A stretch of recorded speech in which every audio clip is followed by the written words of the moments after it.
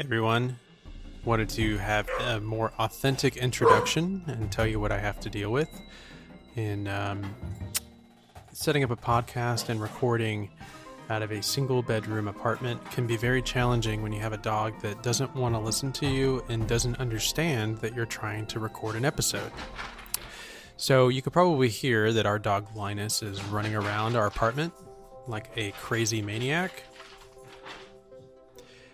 And I don't know what he's doing, but he's probably confused and thinks that our couch is some sort of animal that he's trying to herd. He is a herding dog after all. He's a half border collie, half corgi mix. So he's basically a short version of... Sorry, he's getting very vocal here. He's a very, very short version of a border collie, and so he thinks he's a large dog. If you don't believe me, it looks like he's running figure eights around our living room floor. All that to say, I want to send a quick shout out to everybody who's been listening to our show and our episodes. Really appreciate your support.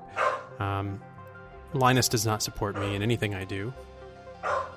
He's really a squatter. I don't know why he's in our apartment.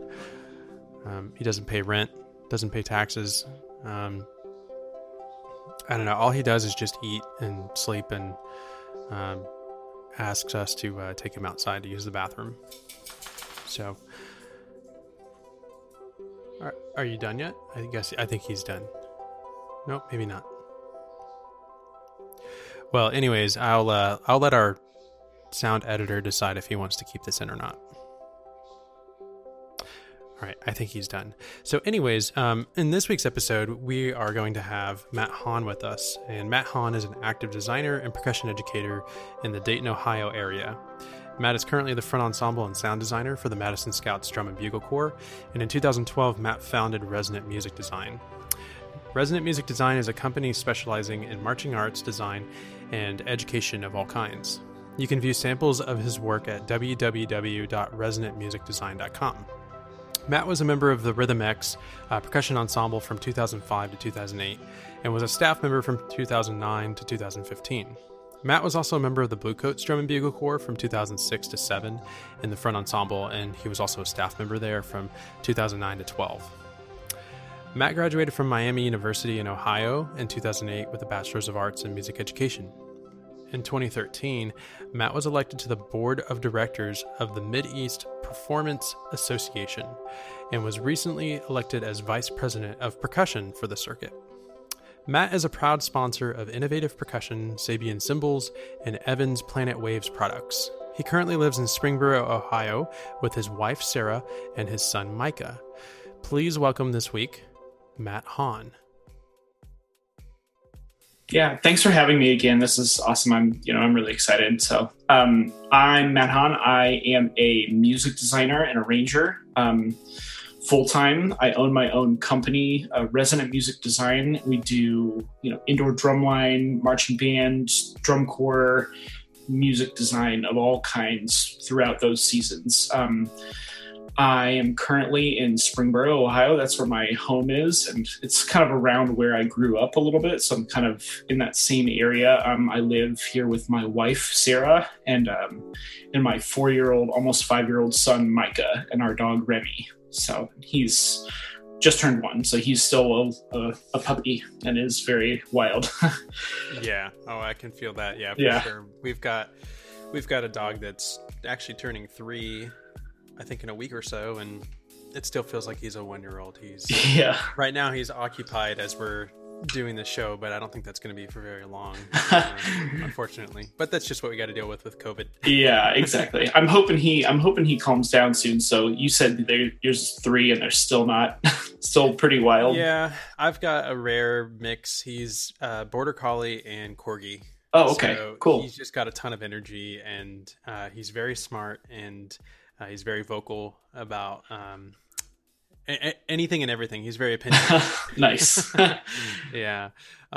So anyways, so talk to me a little bit about how you got to the position that you're in now. And I know that for people that are listening, they may be younger and maybe they're involved in the arts and they're thinking post marching for either WGI or for DCI, or maybe they're going to be graduating high school and they may be listening and thinking to themselves, this is what they want to do. They want to be in the position that you are in, where you have your own job that is made up by you. Yeah, You're absolutely. self-employed. So walk us through that for people listening. Yeah. So I started, I went to, it was really like through high school, I started, getting really into marching band and indoor drumline. I went to Centerville High School. So it was a pretty like popular program, pretty competitive throughout. And so like, it was year round indoor marching band, really excited about all that. It was my favorite part of the day, and in concert band and stuff like that. So then, I kind of knew I wanted to be in that when I, went to college and did my career. And I went to college to be a band director. I was really excited to be a band director and was all about that. And everything. I was in Rhythm X and Blue Coats kind of throughout my college time. And so like, I was doing the whole college thing, but still like really immersed in marching arts, teaching as much as I could. I marched 2 years of Blue Coats, and so I taught the other years. So I was really getting a lot of good teaching experience there, like crafting my style and everything. And then, I graduated with the intent of going out and getting a job. And then the recession kind of happened, and there were barely any availabilities, and, especially in my area, looking all over the country, but it was still just really hard to find get my roots and everything. I ended up getting a job as a long-term sub for an entire year at a program, a pretty rural program in the area. And it was, I thought that was my in, like, okay, great, here we go. And then like after the year was done, they ended up, because of budget things, they ended up like shifting my position to something else. And so I ended up getting, losing my job there again. So from there, I kind of started thinking about ways, I tried to pick up other gigs like teaching and that kind of thing. I really started trying to write more there. I started a program, Lebanon High School, with my really good friend, Jared Thomas. He brought me on. It was his like first year there. And that was when I really started doing a lot of writing. I used that as an opportunity to really try to, craft a style for myself, not really with the intention of making it a job, because I was still looking for band director jobs, but, with the intention of like still trying to stay active and trying something new. So that, it was our first year doing that. And we ended up winning Scholastic A, which was incredible and really exciting. And it was a springboard for me to like get more groups. I reached out to a lot of places and, just kind of started building a client base from there. And there, eventually I just stopped looking for band director jobs because I was, I shifted my career to be in this, and, I loved it. I fell in love with the profession and everything involved. And so here I am, just trying to keep it up. So do you remember a specific breaking point for you when you were going along this search and you were finding like, hey, you know what? I wanted to do this band directing thing, but this has been taking off, and maybe this is a sign that I should pursue this and continue going. Do you know, like, what was that breaking point for you? Yeah, it was, it was really in the, so my first year kind of like doing the writing thing was 2012, I think. And it was really like 2014, 2015, a couple of years in, I built a pretty solid base, and I was just really busy with it. And I started, in that kind of like same time that I was doing that first bit of writing, I was doing some substitute teaching because my wife is a kindergarten teacher. And so she would, she got me in a couple of schools in her district, and like, it was really easy to pick up those kind of gigs that were simple and kept me doing something every day and kept me not, just like sitting on the couch or whatever. So that was nice. But then I stopped feeling like I needed to get those and stopped having time to pick those up because I was just so busy. So that was really, for me, like when I started feeling like I could make a full career out of this and stop looking for a band director job, because I really liked doing what I was doing, but like I was always worried about the, financial viability, the just being able to make that into a full-time career And, having Sarah there really helped because she had a very steady paycheck and health insurance and things like that could really stabilize me in that time. And so, I think but once I kind of felt like I could hold my own, I really kind of made the switch, and, she and I talked about it and everything, but just made that decision that was going to be it. And we're just doing this full time. So that's awesome. Yeah. And that's really cool that it worked out that way. So how would you describe your process and how it's changed over time? So, you've started designing, you started writing a lot more. Have you noticed anything that changed, and what process you have when you're designing stuff? Yeah, I think for me specifically, I've noticed a lot more. I trust myself a lot more the first time through. I think at the beginning I made a lot of revisions, and that was part of why it was really good to be. And for me, I was I ended up becoming kind of a director, pseudo director with Jared at Lebanon, and so I was able to be in real control of how the students played, which helped me, analyze my writing every day. I was there every day with them, teaching them the beats that I created, which was really cool. But it was a perfect opportunity to get in there and grow fast, I think. So, and for me, I feel like I made a lot of revisions right away. I made a lot of mistakes right away because I think that's just part of it. But I feel and everyone's always learning with this kind of thing. I'm always learning because, this music is always so different depending on each project and how it's put together and everything. But, I feel like for me, I trust my instincts a lot more now. I trust my process a lot more now. I've found that it works pretty well for me and that it's successful, generally. So I think that's for me what has improved. And I've gotten much faster at the programs that I use too. That's, a big one is just getting comfortable with what you do, finding your shortcuts, but just becoming more proficient with what you do. So that's really helped for sure. So, I can write a lot faster now, and I'm not held up by the technology. Even if I had some ideas before, it was maybe harder to put them into what the program was. But now I feel like I've got a good balance of that. So what were some of the pitfalls that you found yourself in early on? So if you, in hindsight, what are some things that you would have done a little differently? I don't know. I think for me, a lot of where I'm at now is obviously because of some of the decisions that I made and some of the failures that I've had. So I've grown from them by learning from them like that. So, I actually kind of learned a lot from being a band director there, being in that role.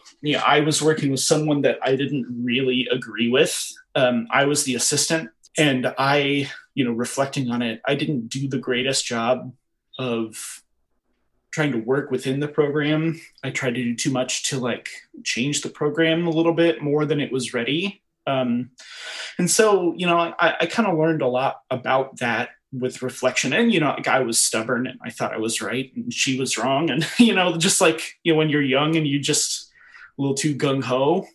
But that really has helped me, honestly, working with other clients. I have usually around 18 to 20 clients each season. So it's pretty full. And there's a lot of people, a lot of personalities that, every group is different. So that helped me kind of I think, assess how I worked with other people more, and how I think that's helped my relationships with my clients grow over time. Not everyone is perfect. Even now, there's always clients here and there, and there's always interactions here and there that, I go oh man, I could have done better, or that could have gone better. But, I feel like that helped me in the beginning to grow my business as fast as I did, just because I reflected a lot about that, why that kind of went the way it did. Hey everyone, this is Miguel, editor of the Different Strokes podcast. I just kind of want to stop by, and if you're listening right now, first of all, just thank you so much for doing that. It does mean a lot, and basically I'm just here to say, if you're not following us on our socials, we have the Different Strokes podcast on Facebook. We also have Different Strokes podcast on Instagram. It's really going to help us out. We do this, for free, and it's always going to be like that.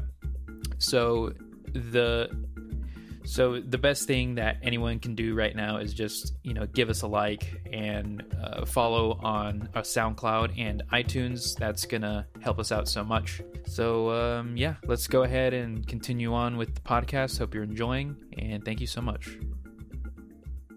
So, let's kind of switch gears and talk about the day-to-day stuff. So we've kind of covered big picture stuff, and I'm curious, when it comes to working full-time at home and you own your own business, what is your typical first 30 to 60 minutes of a day look like that may be very different from someone that is working a 9 to 5 or someone that is working in the teaching field?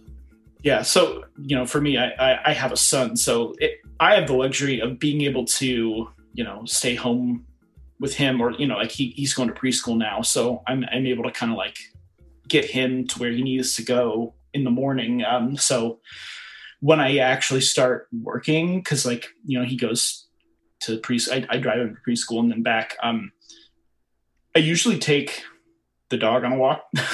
So then I take him on a walk, and I usually listen to podcasts of some sort, either sports podcast or, NPR Up First, something like that, The Daily, something like that, to just kind of like what's happening in the world, or if it's like fantasy football or something like that. Like I try to like do a little bit of that. And then I try to start with some emails, try to like answer some emails if I've got a bunch. But then I really try to like get to it, because I have the way that my day is kind of set up. I've got like these pockets, these like windows of work time, and I need to be productive in them, or I don't have that other time. So I have like a 3-hour thing in the morning, and then like I pick my son up, and then usually we have some grandparents come over and watch him. And then I've got like maybe another 3 hours there.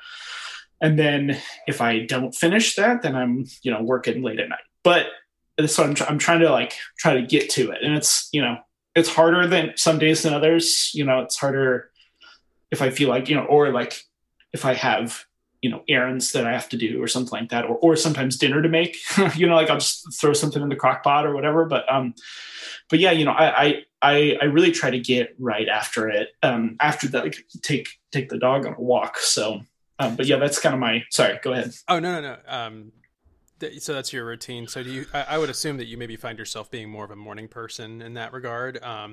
From the productive standpoint, what about from the creative side? Do you see yourself as being a morning person from the creative side, or is it more of a night owl?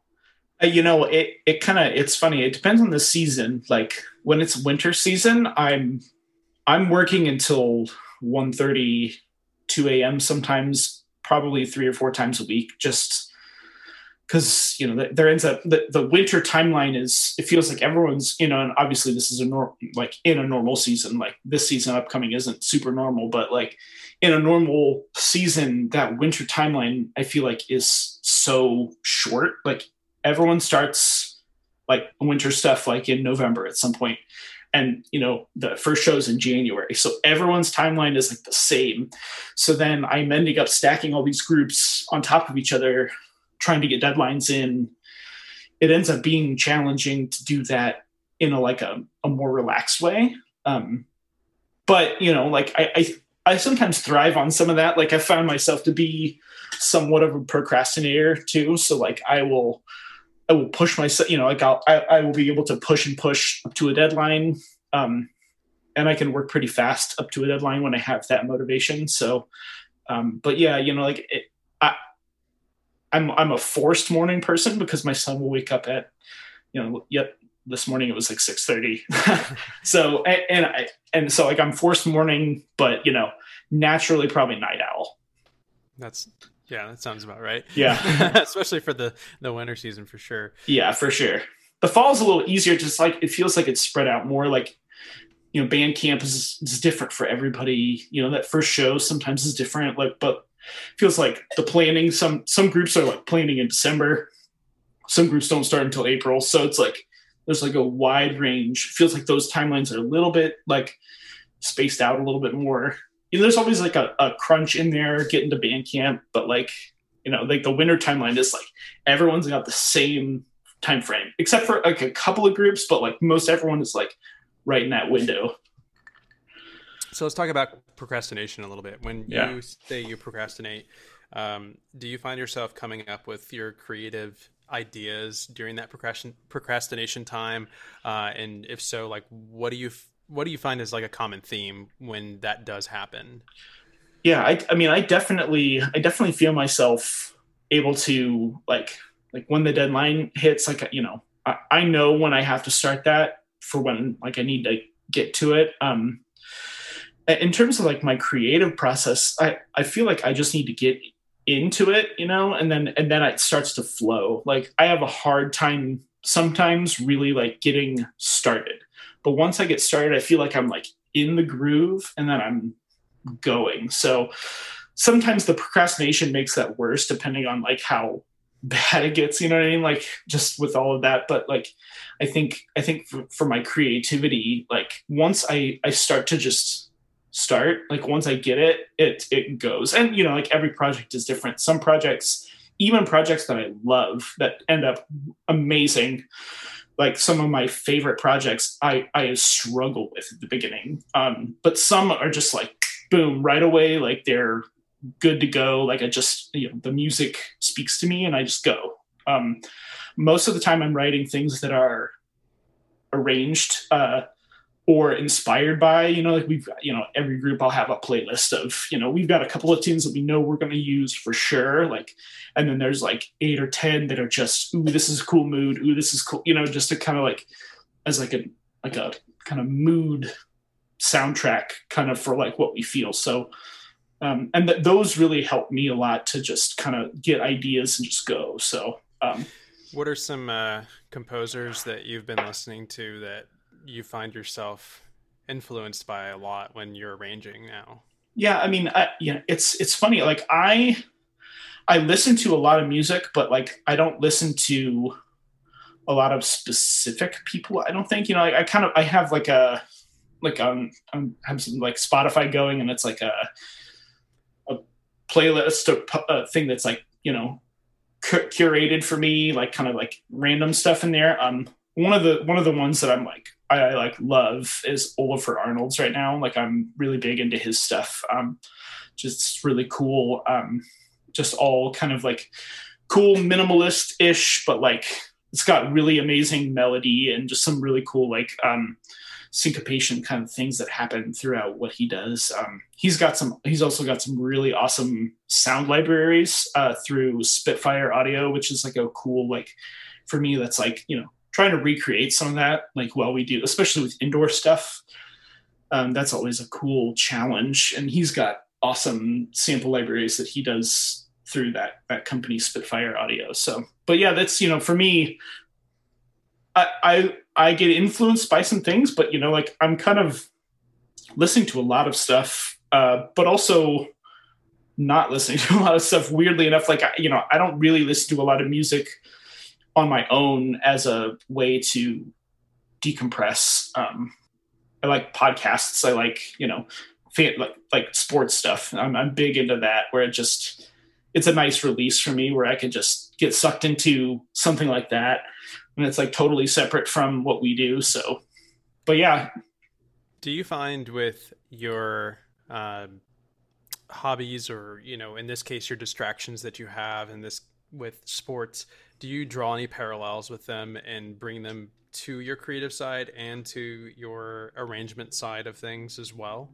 I definitely draw parallels with them. Like I obsess about stats. So like for band stuff, it's really easy. I can obsess about, recaps and scores and, judges sheets and all that kind of stuff. And so like, I obsess about sports stats a lot, and so like, that's one of those things, like for me, that stuff just clicks in my brain. I don't know that I draw any parallels necessarily in like my creative side of things. Just I think I lean into the sports stuff, I think, for all of the stats and all of the like, especially like fantasy football, like there's all these probabilities and like, things of you're like checking stats from other teams and all this stuff that like really interests me. And I feel like it's like the exact same thing as like when I'm in the middle of WGI season, where I'm like every, Monday morning or Sunday, I'm like always checking recaps, like, oh, what's this group doing here? And like looking at what the judge, like this judge gave this number. And like, oh, we saw them, at this regional, doing all that kind of stuff. So that's really like, I think why I like sports, because I feel like it feeds that part of my brain, whatever that is, that like I really get interested in with with the stats and stuff for band. And like it's obviously competitive, but it's also just, I like seeing those trends and like just kind of keeping tabs on all that stuff. Yeah. Does it help you kind of decipher the difference between what you find as objective and subjective in what we do with the creativity versus the stats? Yeah, it does. Like it's definitely helpful too, because like, I think it's hard to expand yourself past your own like frame of mind, so there are definitely times that like, I won't feel myself or like in retrospect, I won't feel myself as objective. Like I'll watch and I'll be so invested in a project or whatever, and I'll be like, oh man, like I'm really shocked that didn't do better. But then, going back and looking at other groups or looking back at it later, with a fresh perspective, like I can definitely like, react differently to that. But yeah, like watching other groups from different places is really helpful for that, just because it helps you really keep a good barometer of like where your group is or like where your writing is, or like, you get to see, what awesome people do all over the country. There's plenty of amazing people that do what I do all over the country that have a super unique style that like stuff that I would never write, but like I love. It's just like not my style, but like watching them do that or hearing what they do, it's like, oh my God, that was incredible. Like that just would have never come to me, but like that was incredible. So speaking of people that are really good at what they do besides you, I'm curious with Resonant Music Design. I remember when it was, I want to say like 2 to 3 years into it, and you were hiring out and working together with other team members. Talk to me a little bit about how you created this monster of RMD, and like how you started adding all these people, and like what was that process like? Were you seeing other trends with other people doing this? What was your take on that? Because we know Resonant Music Design, usually it's attached to your name, but was it always that way? Were there partners? How did that form? Yeah, I mean, it's always really been from me, but like I've worked with a lot of incredible people. Like, I know that there are some people that do what I do, like have like one person and like, or like one visual person and one, let's say like me personally, I'm mostly front ensemble and sound design, but like, maybe they like have one battery person and that's the only person that they work with, and there are people that do that and are incredible with it. Like obviously John and Ian at Box 6 do amazing stuff.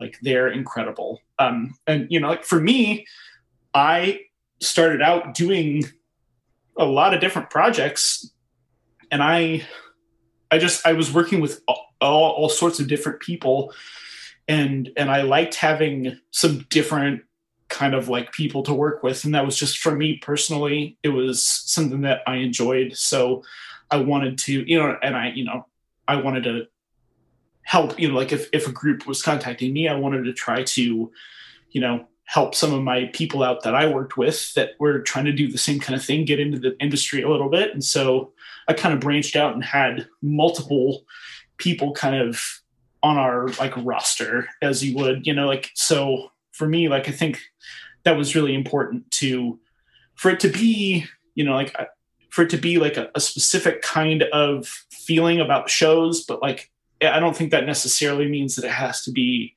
from the same music team exclusively. Just for me personally, you know, like everyone does it a little differently. And, you know, I think that there's always going to be like an essence of one person in your, you know, in your team. But, you know, for me, I liked having multiple people kind of in and out, just doing different projects. So with resident music design, assuming we were in normal circumstances, what is your projection and what is the next like few steps that you're wanting to take with resident music design? Like obviously you've got year after year, you've got that 18 to 20 clients, but do you see this going to something that's the next level for you, like the next goal for you? Yeah, my next goal for sure is to try to bring more people on to do more of the custom shows. Not that I don't love doing them, you know, but I just think there's a certain cap, you know, like one person can do. And I've reached that a couple of times, and, you know, it's hard when you're growing your business because, you know, it was like one of the years I was with you at George Mason, like I think I just kept saying yes to people because I didn't know what my threshold was. And it was the winter right before we were about to have our son. And I was like, well, you know, like I gotta make some more money, like something, you know, like, and I knew that I could do a good job, but like, you know, I was like, well, I need to see what my threshold is. I need to see if I can do this, you know? And so for me, that really like gave me a good number. Like, okay, this is the amount you can do. Like, maybe you don't need to do that much. Maybe you could do a couple less. Maybe you could do that and, you know, not have to be up every night until 2. So like, but, you know, you don't want to turn people away. So, you know, I came up with a thing last year that was an understudy. So I had an understudy working for me, and he did 2 shows where I was essentially the program coordinator, and I helped him and guided him throughout to try to like create a product that was reflective of resident music design. And so that was great. And we're going to continue to do that. But probably still like, you know, bringing on some more people to help with the load. I think, you know, hopefully, you know, like once things get back to normal, we can continue that growth. So that'll be the real test to see, like, you know, how that all shakes out. But I think that's kind of where the next step is, that like growth of the just trying to make sure that it's not just a one-man show, like that it's, you know, got a couple more people in there just helping out. So this episode is brought to you by Bins. Founded by Joy Duarte and Rema Baeza, Bins aims to spread positivity and good vibes to the marching arts community. With their unique apparel, accessories, clothing, and branding, Bins is the source for all things marching bass drum in the marching arts community. Follow on Instagram at __bins__ for more information. So what's one of the positive things that you think has come out of what we've been going through in 2020? Like what are still some things that are exciting that are going on in your life? Well, for me, you know, it's been an unexpected long amount of family time, which is great, you know, and I was really bummed because this is going to be my first summer being like pretty full out in the design thing for drum corps. You know, like I just got hired on for Madison Scouts, which is incredible. And, you know, like we're on for the next season whenever that comes up, and the team has been great, but it was definitely going to be daunting, like a very full winter season into a very full drum corps season. Was going to be hard, but, you know, it was good to be able to have some family time for me. We did a lot of house projects, which was fun, you know, like just trying to do some stuff around the house, and like, you know, some stuff that I, you know, maybe didn't know how to do before. I was learning some things that I'm still not great at it, you know, like trying to learn a little bit of woodworking stuff. You know, I'm still terrible at it. Don't get a lot of time to do it as much as I want to, but like just trying some stuff, you know, that kind of thing. And just some renovation stuff it's really helped me kind of like fuel that like creative, like kind of like scratch that creative itch, I guess is what it is, you know, because like like you do all this work, you're working on shows all winter. And for me, I think my absolute favorite part of the year is that WGI finals week. It's like just incredible. Everyone, like, first of all, I live in Dayton, so everyone comes to me, which is awesome. So cool. And I get to, see all my groups. That it's just incredible for me. It's just so much nostalgia for me when I was, a member, but like so much cool just being able to like experience all of that with them. So that not happening was really hard. I think just emotionally, I didn't really like recognize that until a little bit in. So I really threw myself into a lot of projects around the house to try to like, I think, feed that. So, but it was good. It got some stuff done, which is always good when you're a homeowner. So. For sure, yeah. Is there anything besides the woodworking that you found yourself doing that you're like, hey, I like this. I'm not that great at it, but I do like it. It's certainly scratching that itch that you have.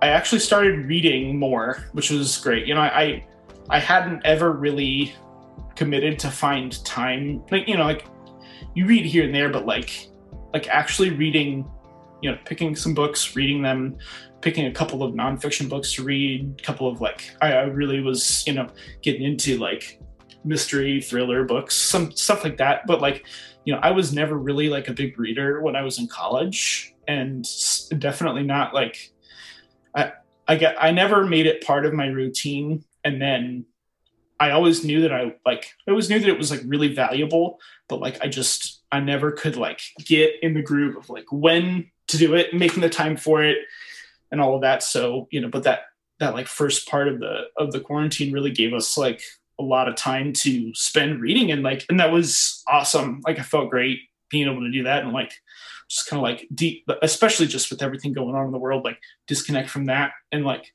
kind of get immersed in a story or something else. So have you done any audiobooks by chance, or just the reading so far? I haven't. I should try that, like try to do the audiobook thing, because I do a lot of podcast listening, especially like when things are going and I'm in the car a lot. So that's definitely something that I should do more of, but I haven't. Yeah. Yeah, there's some really, really good suggestions for books, but and even some children's books as well that I have on my list, but they're fantastic because there's so much stuff you can pick apart from children's books that apply in your life as an adult. And which is funny because we read to my son Micah every single night, and he's big into reading, so we read a lot. And I've actually gotten I've gotten 3 or 4 show ideas from books that we read to him, because they're awesome, and my wife's a kindergarten teacher, so she's got a lot of great books that she recommends and we buy for him, and he loves it. And so that's been awesome. And learning a lot from those, like you said, like that's been actually, they're really rewarding too. Oh, for sure. When you hear the word successful in 3 parts, who's the first person that comes to mind? And how do you measure success, and how do you define success? Oh man, successful. For me in this activity, I think, one of my role models, not necessarily like through direct interaction, but just through the activity, has been Jim Wunderlich. He's been somebody that whether I knew that I was going to do this or not, he affected me. He and in his program affected me. So like when I was a freshman in high school, that was my first like marching percussion experience for indoor, and my favorite group was Mission Viejo. We saw them at finals, and we were in finals, but Mission won that year, and so that was like for me the benchmark of like what WGI could be in Scholastic world. And so we like pushed ourselves for 2 or 3 years to try to get to be that level, and then my senior year, like my junior year, we beat them, which was like the biggest deal in the world to me. Like it was unbelievable. And then my senior year, we won, and that like felt like it was like this incredible crowning achievement. But like knowing Jim and knowing what the kind of success that he's had and the humility that he has throughout the process has been incredible. So he inspired me a lot there. like even before, we even knew each other, and he and I have gotten a chance to chat a lot just through what we do. And he couldn't be nicer. One of my favorite people in the activity. And, just watching him and what he does with his groups, even now, is just still so impressive. In terms of what that means to me, I think I always am trying to approach groups still from an education perspective. So from a success perspective, I think as long as the program is growing and there's that, there's always that like cohesion between the program and the show. And that's one of the most rewarding things for me to try to get to and to watch try to grow. And for me, I think that's what really defines success in this activity, because, for forever, like I try to tell my students all the time, like the number and the score and like the feedback that you get is just someone's opinion of what you do. Like it's obviously, like they've obviously trained really, really well and they've got, tons of practice, but ultimately it shouldn't define how you feel about what you do, how you've worked, what you're doing. So I think that trying to get to that point where they totally understand the goal and the show embodies that, but also like lifts them up is like one of my favorite things to try to get to. And that's, I think, when I start to measure success is when I feel like those things have really hit that point. Yeah, I think you've covered all three questions with that. That's fantastic. And, I guess that kind of segues really well into the next question. And that is, knowing what you know now, what are some really bad pieces of advice that you hear that's often given to people? Yeah, I mean, I guess when it comes to the competitive side of things, I think people get really hung up on the numbers and then trying to, and in the judge commentary and then trying to fix them and then like losing the identity of what they do and what their show's about and what their kids need, like the students, I guess. And like the students that you have in your group are so much more intuitive than I think that we know and give them credit for.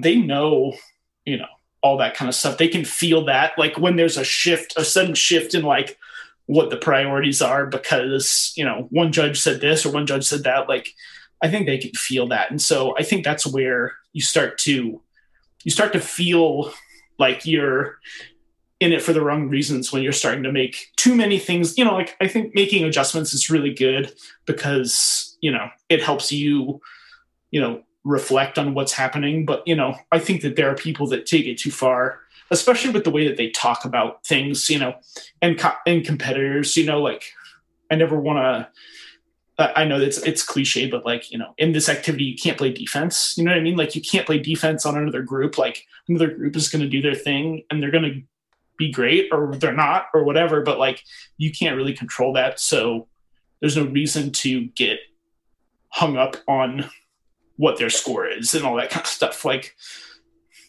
it's hard because we're all competitive and, that's fueling a lot of this. But I think when you focus too much on that, the students get the wrong impression of why they're supposed to be here and what they're supposed to be doing. And a lot of times they try too hard, they try to play clean and that doesn't work. And they, like instead of just relying on their training and just doing what they've always done, like just keep at it, so I think that's probably like what I've seen as like the most like incorrect or like negative kind of reaction in the activity. So what would you say is something that you are trying to do now every day that's like a habit or a routine that is really been the best use of your time, like whether it's energy, money spent on it, time, what would it be for you right now?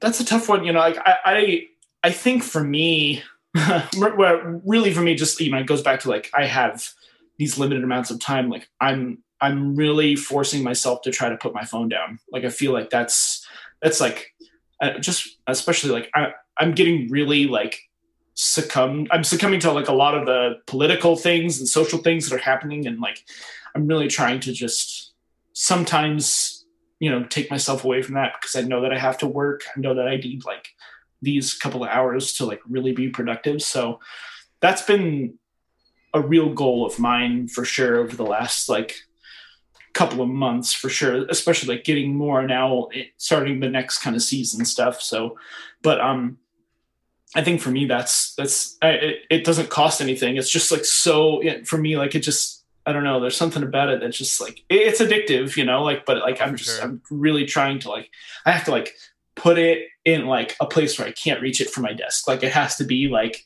away from me where I can't like reach out and get it, like. Yeah.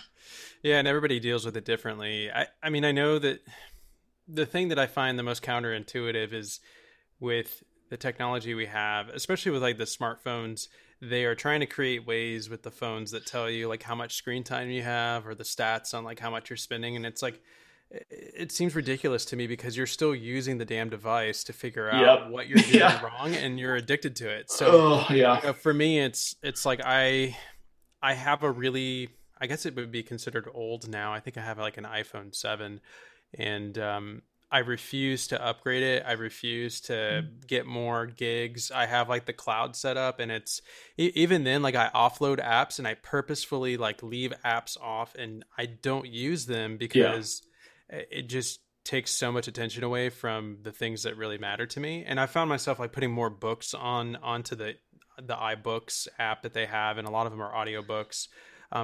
Even like, Facebook app or Instagram, like I try to use it through like a web browser app. Yeah. That way I have to like log in and it's like, they make everything so easy for you now. Right. You put your thumbprint on and you have access to everything. Like Face ID, and it's like bloop, bloop, and it's like into the site already. Yeah, I know. So I find myself creating these traps for myself so that I'm like, do I really want to spend time on Facebook? Because I've got to type in my email, username, and my password.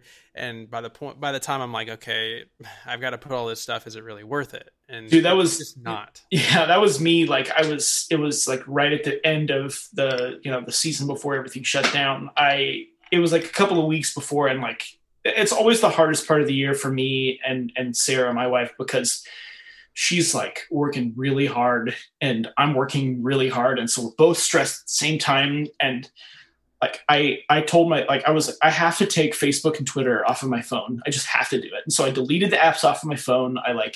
I made that commitment, and it was like really awesome for a couple of weeks. And then the pandemic hit, and it was like, well, I mean, I guess I'll just put them back on there because we're like stuck together now. So like we don't have to like we had plenty of time to like be together where it wasn't, like in that normal time, it was like an hour, maybe, or 30 minutes, like after Micah was in bed, like when we were like watching a show where we could like actually talk to each other for a little bit. And we were both kind of in this habit of like just getting on our phones and being on Facebook. And then I was like, all right, well, it's time to go to bed, like instead of spending that time together. So, but like we kind of like ended up having so much extended time. I put it back on there and it was like, well, it's just still on there. So like, it's getting to that point in the year where I'm like, I probably need to take them off again. Like I probably should do it now so that I'm not like freaking out every single moment before the election and all that stuff. So like, I think that'll probably be good for my mental health if I just decide to take those off. Yeah, for sure.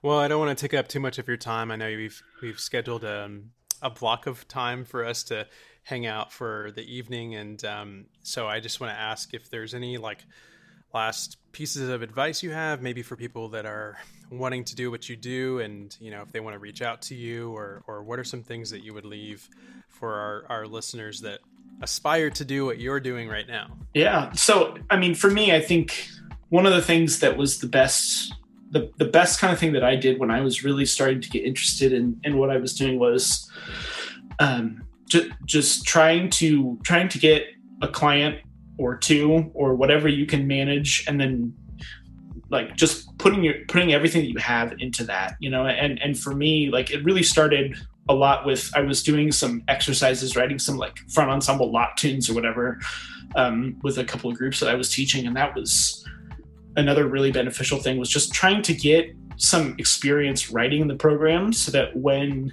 you do get a job, it doesn't even have to be, like this full workload. Because I think everyone starts with one gig, like nobody's starting in this activity and gets 10 gigs right away. So like you start with that one group and, you try to make the most out of that. Try to make it your voice as much as possible. And then, try to expand if that's something that you're interested in. And the more that you do, and the more that you learn about yourself, and the more, you experience you have, especially with the programs that you're going to try to write with coming in, the better that is too.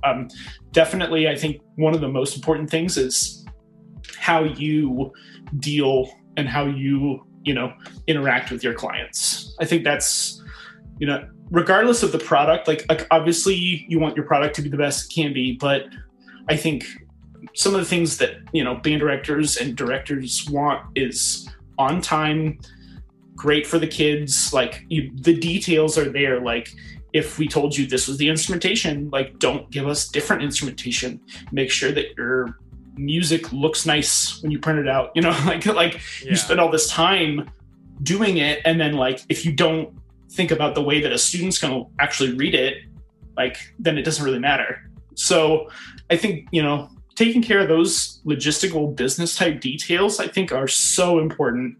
And I've seen a lot of like really talented designers get caught up in not doing those things and losing clients because they just can't meet a deadline or can't like take care of that little stuff. And it seems small, but it makes such a big difference in a band director's job, who all he or she wants to do is just check that off their list. Like they just want to do this and like, okay, here's the music for the kids.